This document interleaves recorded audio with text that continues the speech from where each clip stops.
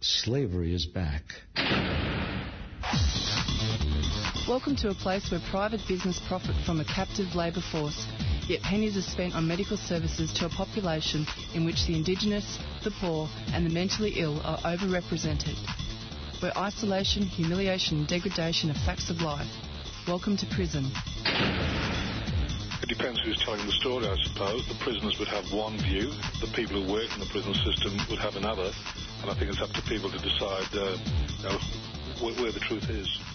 Give government propaganda and the media spin doctors the flick. And check out Doing Time for news, views and tunes on prison issues from Guantanamo Bay to Christmas Island to prisons and detention centres everywhere. Every Monday at 4 p.m. on your community radio 3CR. We are still fired up and we're still talking about revolution. Slavery is back. Welcome to a place where private business profit from a captive labour force, yet pennies are spent on medical services to a population in which the Indigenous, the poor and the mentally ill are overrepresented. Where isolation, humiliation and degradation are facts of life. Welcome to prison. It depends who's telling the story, I suppose. The prisoners would have one view, the people who work in the prison system would have another, and I think it's up to people to decide where the truth is. Give government propaganda and the media spin doctors the flick. And check out Doing Time for news, views and tunes on prison issues from Guantanamo Bay to Christmas Island to prisons and detention centres everywhere. Every Monday at 4 p.m. on your community radio 3CR. We are still fired up and we're still talking about revolution. Hello and welcome to the Doing Time show. This is 3CR Community Radio, 855 AM on the dial, streaming live on www.3cr.org.au. This is Marissa and Peter. Coming up on the show is a special broadcast dedicated to International Women's Day that happened on the 8th of March 2018. And we have prepared a wonderful show. Peter has organised a recording of Ramona Africa from Move, and the recording will be speaking about her life and a lot of the persecution that Move has experienced. And then following that, there will be a recording about Marilyn Buck and about her poetry. And I believe there'll be some poetry read out that she has written. Marilyn Buck defied categorisation. In fact, she worked hard at that, challenging the assumptions and easy answers that might have defined her life. Rejecting sexism, white supremacy and racism, she broke through boundaries both international and external, and in so doing, left a rich legacy. So enjoy the show. Okay, Marilyn Buck passed away in 2010, but her legacy still lives on. Of Ramona Africa. You might remember Ramona. She's been on our show once before. One of my favorite shows. Ramona Africa is the Minister of Communications for the group MOVE. And you might recall that way back in 1979, their first home was attacked by the police. There was a shootout. And then in 1985, the police again attacked them and burned down a whole row of 60 homes in Philadelphia. They dropped a firebomb on top of this row of houses, and Ramona Africa is a real hero and a real someone to be looked up to in this movement. This is a woman that was shot at. They tried to burn her alive, and then they threw her in prison for 15 years. And like we were just saying off the air, she's still fighting. She's still fighting for you. She's fighting for me, and she's fighting for her friends that are still in prison tonight. So, Ramona, are you there? I'm here on the move, and thanks for having me. God bless you. Ramona, tell us about yourself. Who is Ramona Africa, and tell us about this whole story about how you and your family were attacked. Okay. Ramona Africa was a very normal, everyday young black woman that had aspirations, one of being a lawyer. I graduated from Temple University. I was on my way to law school when I decided that that might not be for me. I met Move and was very, very impressed with not only the information that Move put out, but also the example, uncompromising, righteous example that they set. And it just pulled me right in, because I could not dispute what they were saying. It was obviously the truth. And I ended up deciding that I would rather be a revolutionary. I wanted to be part of the MOVE organization as opposed to being a judge, a lawyer, a prosecuting attorney. I wanted to be like MOVE, and that's who I am today. And what was MOVE doing exactly? I know you guys were living communally and you were like activists Right. Well, and one thing I always like to point out to people, because it amazes me to this day, when the MOVE organization emerged in Philadelphia, the lifestyle that John Africa taught MOVE, encouraged us to live, was criticized and ostracized by everybody. From the way we wear our hair, we would walk down the street, people would holler out, "Comb your hair, take a bath," because they associated locks, uncombed hair, with being dirty, which is not true. We composted, what they call composting today. We broke up cement around our house, particularly in our backyard, and we would nurture the dirt. We would turn it over. We would feed the earth eggshells and potato peelings and fruit seeds, etc. And people went crazy and said, "Oh, my God, they're throwing garbage in the backyard. They're nasty." They put a cute little word called composting on it today, and it's the way to go. It's being green. With our hair, John Africa told us back then in the early 70s, he said that at some point a whole lot of people, celebrated people, professional people, were going to be wearing their hair in locks. We couldn't see it back then in the early 70s, but what do you see now? Actors, actresses, athletes, all kinds of celebrated people, professionals, wear their hair in locks now. It's acceptable now. We homeschool our children. People went crazy. "Oh, your kids are going to be dumb. They're not going to be able to get a job. You got to send your kids to school," and blah, blah, blah. Well, now homeschooling is very much acceptable, Excuse me, a whole lot of people homeschool their children now. Well, Ramona, were you wearing yoga pants and drinking Starbucks coffee too? Well, that's not really what we're into, but the point is just that everything that MOVE was criticized for, particularly raw food, eating raw food, people say, "Oh, you got to make yourself sick. You got to make your children sick. You got to cook food for them," and blah, blah, blah. Now you have raw food restaurants from the West Coast all the way over here to the East Coast. It's the acceptable thing. Nutritionists, rally the call for raw food, how good it is for you. They call garlic, raw garlic, a wonder food.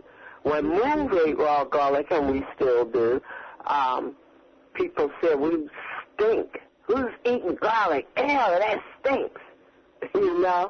So all I'm saying is that everything that John Africa coordinated in MOVE and that we were criticized and ostracized for has now become accepted by the very system that criticized us and wanted to kill us for our way of living. Yeah, now it's trendy, it's chic, Yeah. So now they actually, and pretty much these are the reasons why they came and attacked your first home. There was crazy things like no curtains on the windows, and they actually came and attacked you. Right. No gas and electric. Meanwhile, almost every day in some part of this country, you hear on the news about people being burned to death or almost being burned to death, their whole family, because of electrical fires, gas fires. You know, MOVE was just setting the example that you can live without those things. We're not demanding that people do, but don't act like we're crazy because we're showing you that you can, in fact, live without it, and that the only reason why system officials push it is because of money. Yeah. And now people live off the grid. You know, the trendy phrase is living off the grid. You know? Right. Yeah. So then, describe what happened that day in 1979 when they came and attacked. It was 1978, August 8th, and a judge had said that our home wasn't safe, that we had housing code violations, that he wanted us out by August 1st. Well, some MOVE people went on to other activities, coordinated activities, but other MOVE people stayed at our home at MOVE headquarters. So this judge issued warrants for everybody, even people that he knew were not in our home, not in MOVE headquarters at the time. So in the wee hours of the morning, on August 8th of 1978, hundreds of cops came out to our home, surrounded our home en masse, and firefighters, I must say, they in both attacks on MOVE, firefighters were used. Their deluge hoses were used to attack us. That was the first mode of attack. Deluge hoses that pumped out at least 10,000 pounds of water pressure per minute were aimed at us, you know, at our family, at our home, flooding our basement, which is where MOVE people were, flooding it with water, almost 6 feet of water, and MOVE women, a lot of MOVE women at the time were short, like me. I'm like 4'11" and a half. And other MOVE women were about that height, 5 feet. Some were, you know, taller, 5'6". But it was almost 6 feet of water pumped into our basement. And MOVE women, particularly short MOVE women, were standing on tables, you know, holding their babies to keep from drowning and to keep their babies from drowning. After that, they pumped tear gas into the basement, tons of tear gas. And they couldn't even see in the basement after they pumped so much tear gas in there. And cops said that they could not see, but they heard babies crying in certain areas. And they emptied their guns, reloaded, and emptied them again in corners where they heard babies crying. Then, after they did all of that, and the confrontation was pretty much over after hours, this is in 78, MOVE people came out, and my brother Delbert is famous for being beat almost to death by cops as he came out, unarmed, naked to the waist. He didn't have a shirt on. He had pants on. And his hands up. They could see he was not armed, was not resisting. But 4 cops attacked him with their steel helmets, right, steel riot helmets, kicked him with steel-toed boots, and smashed him repeatedly with rifle butts, with the butt of their rifle. Del survived that. Delbert survived that, and is stronger, you know, today than ever, healthy. But several of the cops that beat him One committed suicide after May of 85. He was involved in that attack on us, too. Committed suicide, blew his brains out. Another cop, he was married to a woman cop, and it came out that he would beat her, beat up her mother, and she went to her superiors, her supervisors, complaining about it and asking for help, and they wouldn't do anything. They just told her, you know, basically suck it up. We can't have that kind of controversy now, you know, with this MOVE thing going on. And I guess she just couldn't take it anymore, and he came after her one time, and she ended up using her service revolver and shooting him. He didn't die. He laid a vegetable for about a year before he then died. And they charged her. They charged her, even though he had been abusing her. Wasn't there an incident, too, where shortly after this, one of the MOVE members was killed, shot dead in an alley? I think he was handcuffed as well. Was what? No, yeah, wasn't there a member that was shot dead in an alley or something like that a couple of days after one of these incidents, either this one or the fire on Osage Avenue? Oh, I know what you're talking about. Yeah. It wasn't a MOVE person. It was a person, like a witness in Mumia Abu Jamal's case. Oh, okay. Yeah, and he was found dead in an alleyway a day or two after May 13th of 85, yeah. Okay, yeah, I wasn't too up on that. So now, so there was a trial in the first attack in 1978. There was a trial, and some of your friends have been in prison for 33 years? 38 years this year. 38 years. Yeah. They were, first of all, they represented themselves. MOVE represents ourselves in, you know, for court, and chose to have a bench trial, meaning a trial by the judge alone, not a jury. And people thought that was, you know, not the way to go.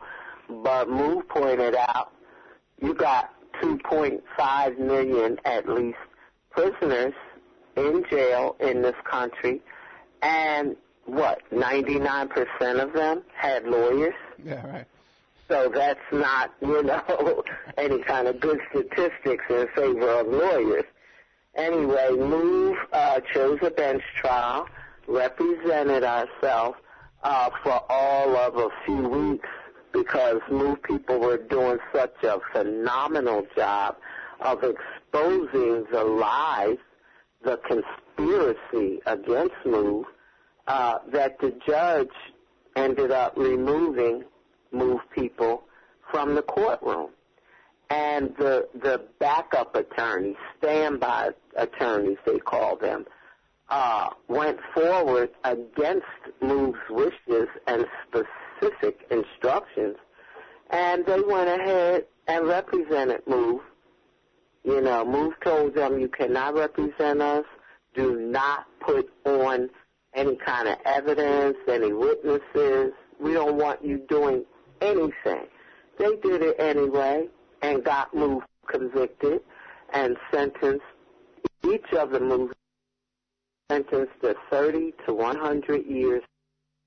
And after the judge had convicted all 9 of my sisters and brothers and sentenced them to that outrageous sentence of 30 to 100 years, the judge, Judge Edwin Malmet, went on a radio talk show here in Philadelphia, and Mumia Abu Jamal heard him, so he called in. And he asked the judge one question: who killed Officer James Ramp in August of 78? And the judge replied, and I quote him, he said, I haven't the faintest idea. Now, this is the man that just convicted 9 people and sentenced 9 people to 30 to 100 years. And just to clarify things here, whether you're a jury, you know, whether you're a member of a jury, or whether you're the judge ruling without a jury, In order to convict someone, you are supposed to be convinced beyond a reasonable doubt of their guilt. Obviously, saying you haven't the faintest idea is definitely indicating that you're not convinced, that you don't have a clue. But this judge convicted our family, nevertheless, and sentenced them. Now, how do you get past that? I mean, it is clear that those running this system, particularly those involved in the legal system, are just determined, to get rid of MOVE. And let me make it clear, too. Their intent when they came out there on August 8th of 78, and especially when they came out there in May of 85, was not to arrest. They weren't looking to arrest anybody. Their intent was to kill, every living being in our house, man, woman, child, even our animals, our dogs and cats. And people need to really understand that. It can't get any clearer than May of 85, where they drop a bomb. I mean, what were we accused of? Were we accused of murder, rape, robbery, child molestation, drug trafficking? We weren't accused of anything like that. The most they could do and try to pump up was they said they had complaints from our neighbors that we weren't good neighbors. Is that cause to drop a bomb and burn babies as well as adults alive? I hear you, Ramona. It is so outrageous, and what's even more outrageous is that people in this country do not have that day should be like a national day of mourning in this country. That 60 homes are burned down to the ground, people's lives turned upside down. How many members of MOVE were killed that day? 13? 11. 11. Women, yeah, 5 children and 6 adults. 5 children. Everyone knows about Waco, and all these other things. But this is a national disgrace that should be a day of mourning in this country. Someday I hope it will be. I believe it will be someday. One thing that should be pointed out to people as well. When it came to Randy Weaver and Ruby Ridge, when it came to David Koresh and Waco, they had made movies about that. I mean, TV movies, feature films. They won't touch MOVE. They won't touch MOVE. And that should tell people something. I mean, if they are okay with making a movie about Ruby Ridge and Waco, why do they stop short with MOVE? What is it about MOVE that they just don't want to touch? I'll tell you what it is. They don't want to open that can of worms, as they say, that Pandora's box, because all that could possibly happen is that they would expose themselves, because they can't tell the truth. They can't. Well, also, too, with Waco and Ruby Ridge, they filed lawsuits. They got settlements. They got cash. Did any of these victims in these 60 homes and all these, did anybody get any kind of reparations? Well, when I filed the lawsuit, and this is incredible, too, the jury found only the police commissioner, the fire commissioner, and the city of Philadelphia. All of the other defendants that I had in my lawsuit, they dismissed them with immunity, giving them immunity. And in the end, only those 3 went to trial, and the jury, which was a federal jury, so it wasn't just Philadelphians, it was the 5 counties, Philadelphia and the other 4 surrounding counties. And to my bit of surprise, they found the police commissioner, the fire commissioner, and the city of Philadelphia liable.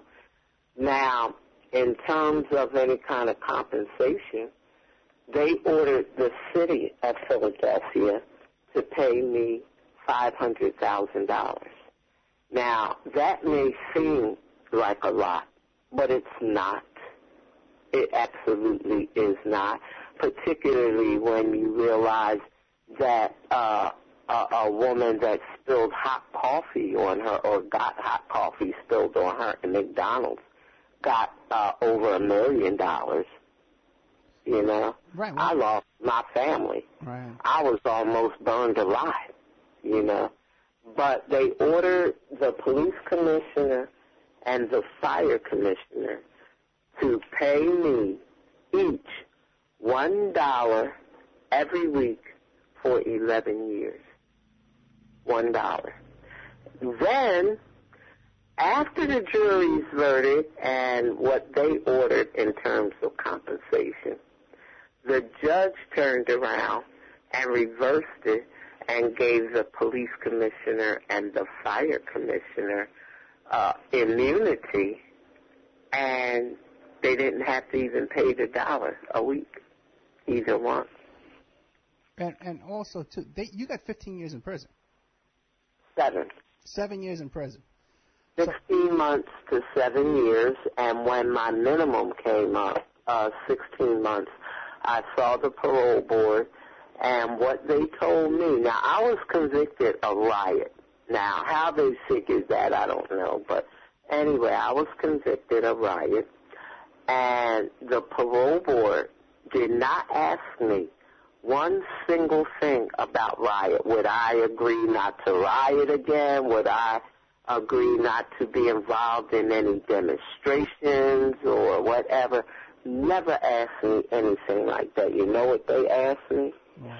They told me that the only way they would parole me was if I agreed to sever all contact, all ties with MOVE. Have absolutely no contact with MOVE. Then they would parole me. I would not agree to such a thing, neither would any of my sisters and brothers who came up for parole and had that same special condition put to them. None of us accepted that. We all did our maximum time. We maxed out. And then because of our strong stand and pressure from people around the world, when two of my family members, Carlos and Consuelo, came up for parole again, they ended up paroling them without that stipulation. But the rest of my family members, the MOVE 9, are still in prison, became eligible for parole in 2008, and have seen the parole board 7 to 8 times since then, and continue to get denied parole because, quote, this is from their parole sheet, they don't accept responsibility for their offenses. Now, what, you're just going to make somebody say that they did something that they didn't do? MOVE is not going to do that. Furthermore, Ed, guilt or innocence is not even the issue when it comes to parole. You've already been convicted. You know, they already feel like you're guilty, or else you wouldn't be in prison coming up for parole. Also, what about the Fifth Amendment? The Fifth Amendment is supposed to protect people against self-incrimination. Now, how are they going to demand that my family incriminate themselves, say that they're guilty of something they didn't do? Ramona, isn't that a violation of the Fifth Amendment? Let me interrupt you for 1 second. I just want to recap. Here we have Ramona, Africa. First, her home and her friends and her family, they were attacked in 1978. They were shot at. They had to hold their babies over their head in a basement while they were being flooded alive. Tear gas. Then years later, 1985, again they were attacked by Philadelphia police, shot at, burned, tried to be burned alive when she was trying to escape from that house with a little boy. They were shooting at her, trying to kill her. Then they put her in prison for 7 years. Now, Ramona, we only got 4 minutes left. Now tell me what is going on. You got 3 friends right now that are up for parole in May, right? Right, my 3 sisters. One of my sisters, Merle, died in prison. Oh, my God. In 98. Yeah, but my 3 sisters come up for parole in May. My brother Eddie just saw the parole board last Thursday, a week ago today. We are really pushing hard, putting as much pressure as we can on the parole board to push for the release of my family members. My sisters, people should know, didn't even have weapons charges. The cops didn't even lie on them like they did my brothers. They admitted that all they saw our sisters doing was holding babies. Holding babies. They never had weapons charges on them. So we're pushing really hard. There is a petition on our website, OnTheMove, ONAMOVE.com, OnTheMove.com, where people can sign the petition calling for the release of our innocent family members. People can write the parole board, the Pennsylvania Parole Board. Sometimes people think that doesn't help, but it does. It does. If they start hearing from people, it puts some pressure on them. The parole board's address is 1101 South Front Street, Harrisburg, Pennsylvania, 17104. The chairman of the parole board is Michael Green, and the phone number, if people want to call, is 717-787-5699. And people may hear something they have a question about or just may want to contact us. That's fine. We don't hide behind anonymity. We're easy to contact. People can call us at 215-386-1165. They can email me at OnTheMove, ONAMOVE, LLJA for Long Live John Africa, at gmail.com. And people can go to our website.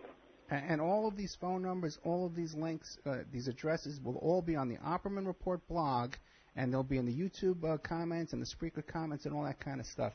Ramona Africa, thank you so much. Like I said, a true hero, okay? And we can't thank you enough, Ramona, for first struggling for us and not giving up, you know, and having this strength. Well, I thank you because people hear about MOVE from everybody but MOVE.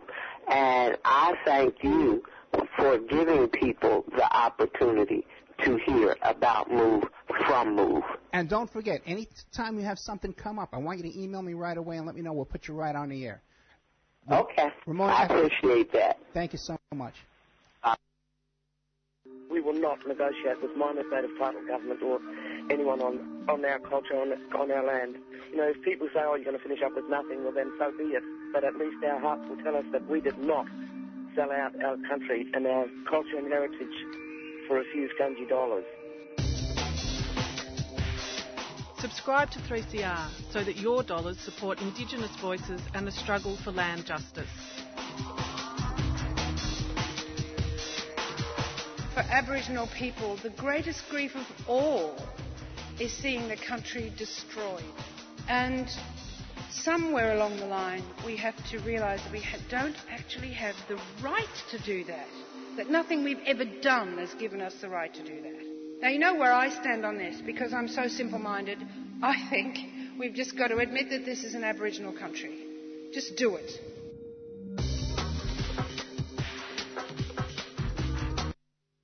When I was 19 years old, I was living in Chicago and I was co-editing New Left Notes out of the National Students for Democratic Society office.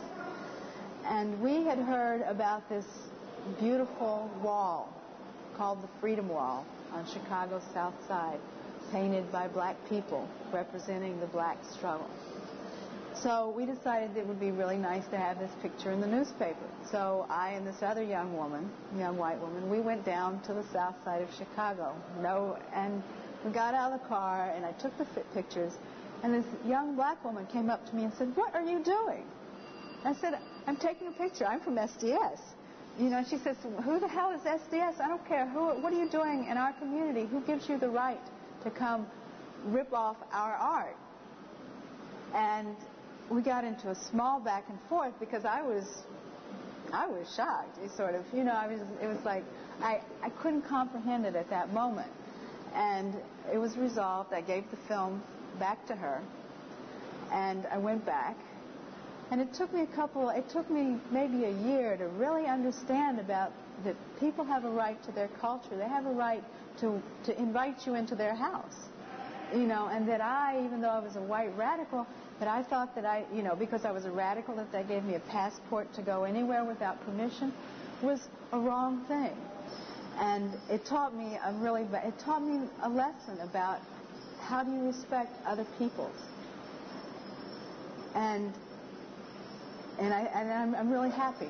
I'm fortunate that happened to me at that point, because I think that in the long run, though I didn't understand it the next day, that it enabled me from out of my own personal experience to understand what does it mean, self-determination, people's right to their own culture, and a right to control their own destiny.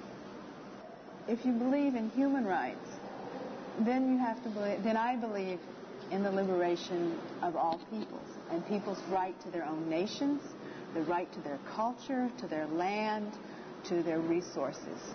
I do not believe that women can be liberated unless societies are liberated, until there are different social structures, until the means of production are controlled by the people who do the producing. And that means women, that means men, and that means whole nations. And therefore, I feel as a woman, my liberation is tied to the liberation of all the women in the world and all oppressed people and exploited peoples in the world. I think revolution and freedom is about giving life to our creativity and our spirit as human beings, irregardless of race or nationality.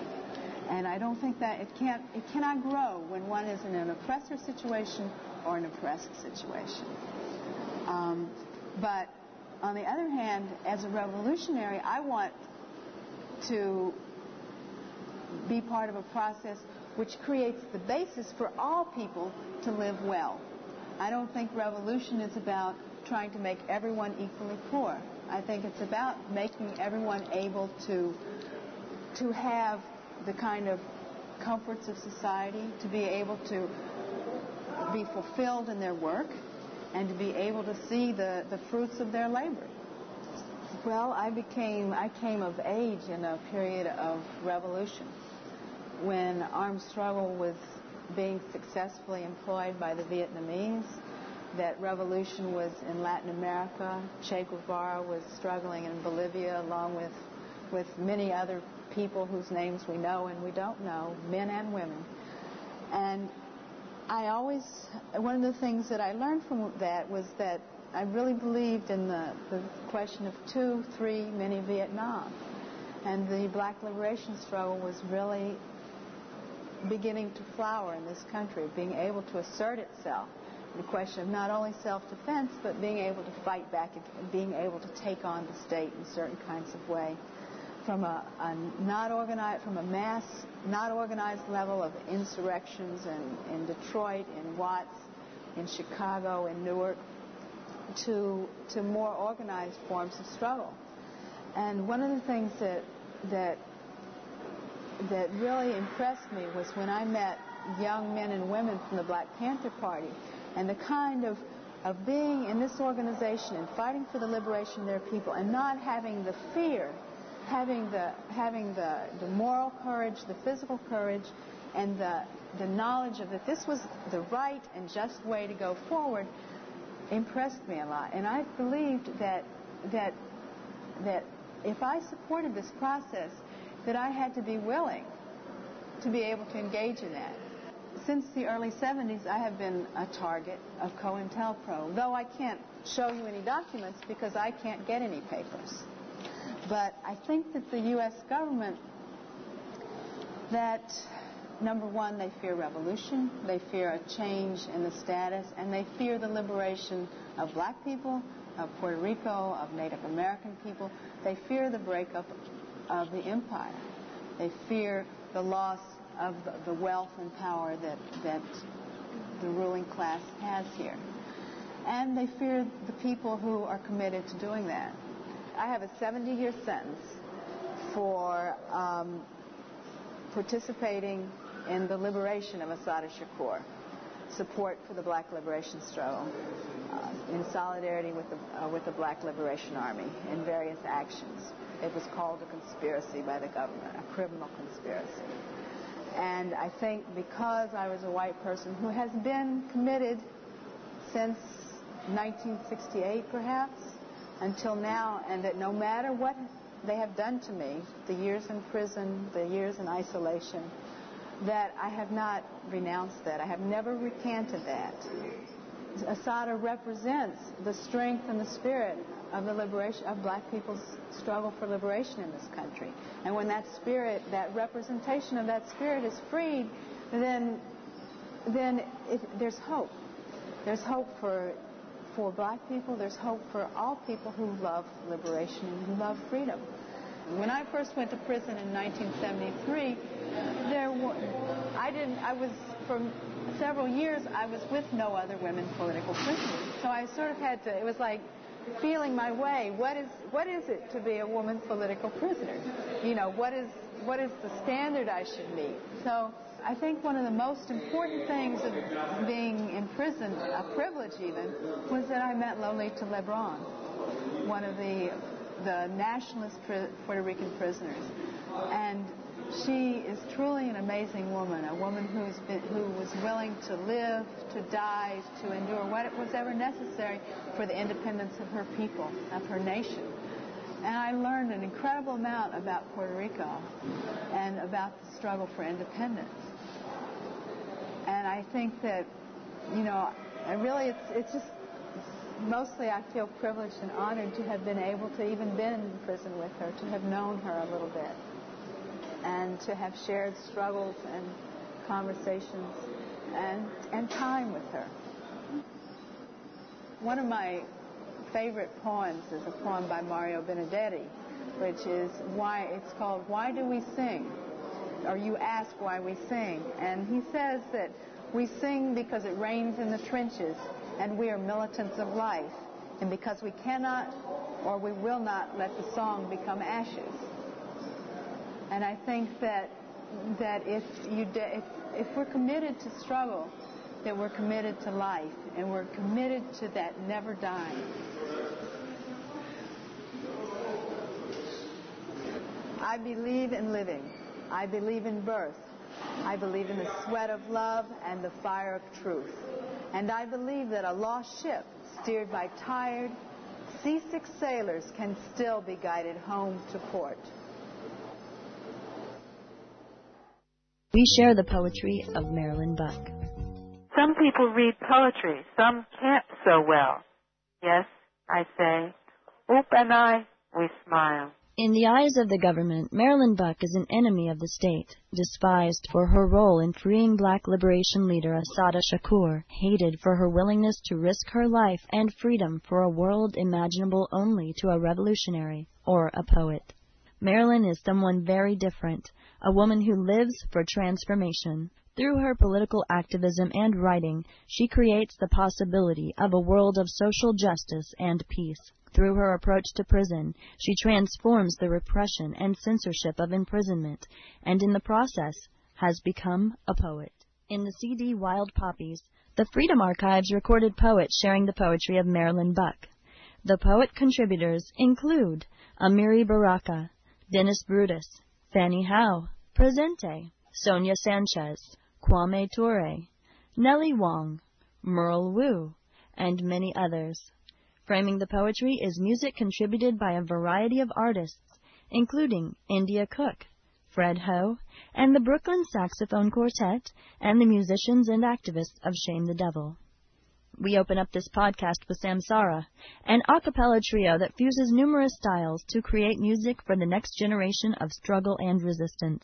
Here, Samsara performs Marilyn Buck's Jasper, Texas, which addresses the murder of James Byrd.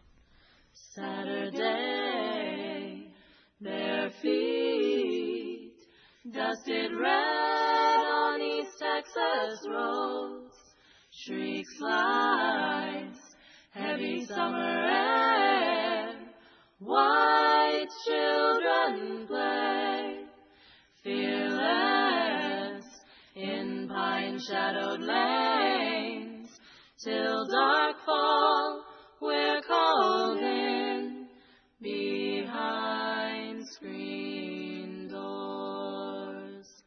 Sunday, sermons spill out windows in sticky heat, our washed feet bound in Oxfords and patent leather, swing while ladies in flower print dresses, bob hats perched on dishwater curls, in prayer to God, in prayer to God, in prayer to God, some other God than the one down the road. In churches where black families pray for deliverance from the nights and nights and nights, the nights of cross burnings, the nights and nights of lynchings. Amen.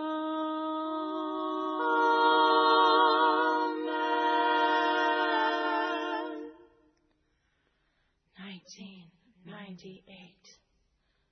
Pine-drenched night, pine-drenched night, pine-drenched night. Once barefoot white killer boy played drag of black man, kept sleepy red roads awake with dusty devils of terror behind their pickup.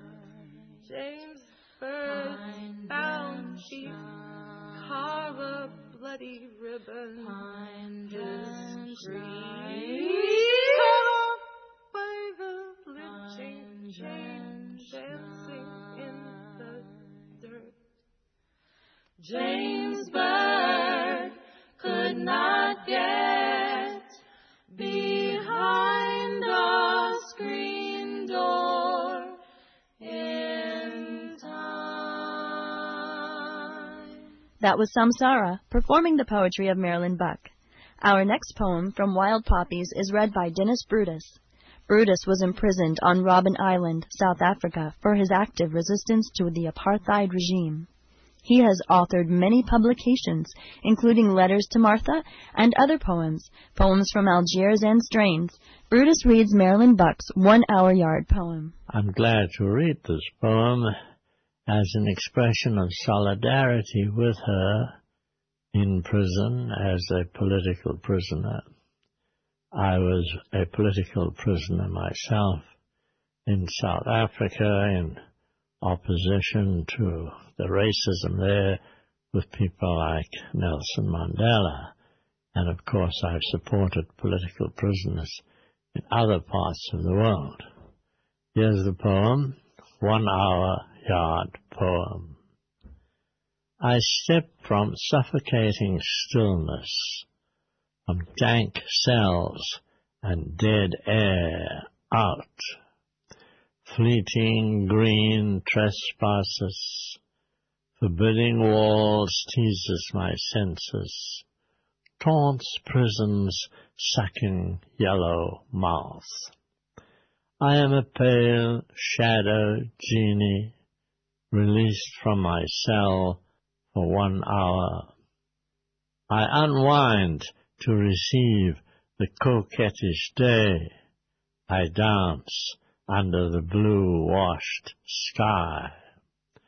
High, thick-bodied walls cast aspersions, challenge the sun. Concertina wire grins razor sharp. Birds dance between the teeth. Dandelions dig under, send feathery envoys into the breeze. Defiant flora gains ground, subversive. A lone caterpillar inches across concrete wasteland. Careful, I let it pass. What pleasure watching caterpillar travel forward, while I walk in circles an hour in the sun. That was Dennis Brutus. Up next, slam poet and performance artist Aya De Leon has performed at Lincoln Center and been the recipient of a fellowship from the California Arts Council, as well as the Compañeros Award from Underground Railroad. She performs Grito de Vieques on the Wild Poppies disc. My name is Vieques. I'm a Puerto Rican girl. My stepfather is the United States. He comes into my room at night to do his business. My name is Vieques. I used to dream that Spain, my real father, would come back and rescue me, but he's gone for good.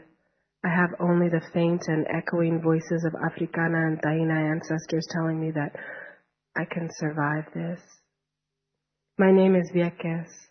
When my body started to change, my stepfather dressed me in a clingy, itchy dress. Smile, he told me, smile at the nice foreign military man, and pushed me towards him. The military man was not nice. His skin was pasty, his breath smelled. I couldn't understand his language. He came into my room and did his business. My name is Vieques. Sometimes my stepfather sells me to whole groups. He calls them allied forces. I fought back the best I could with chains and live bodies and fishing boats.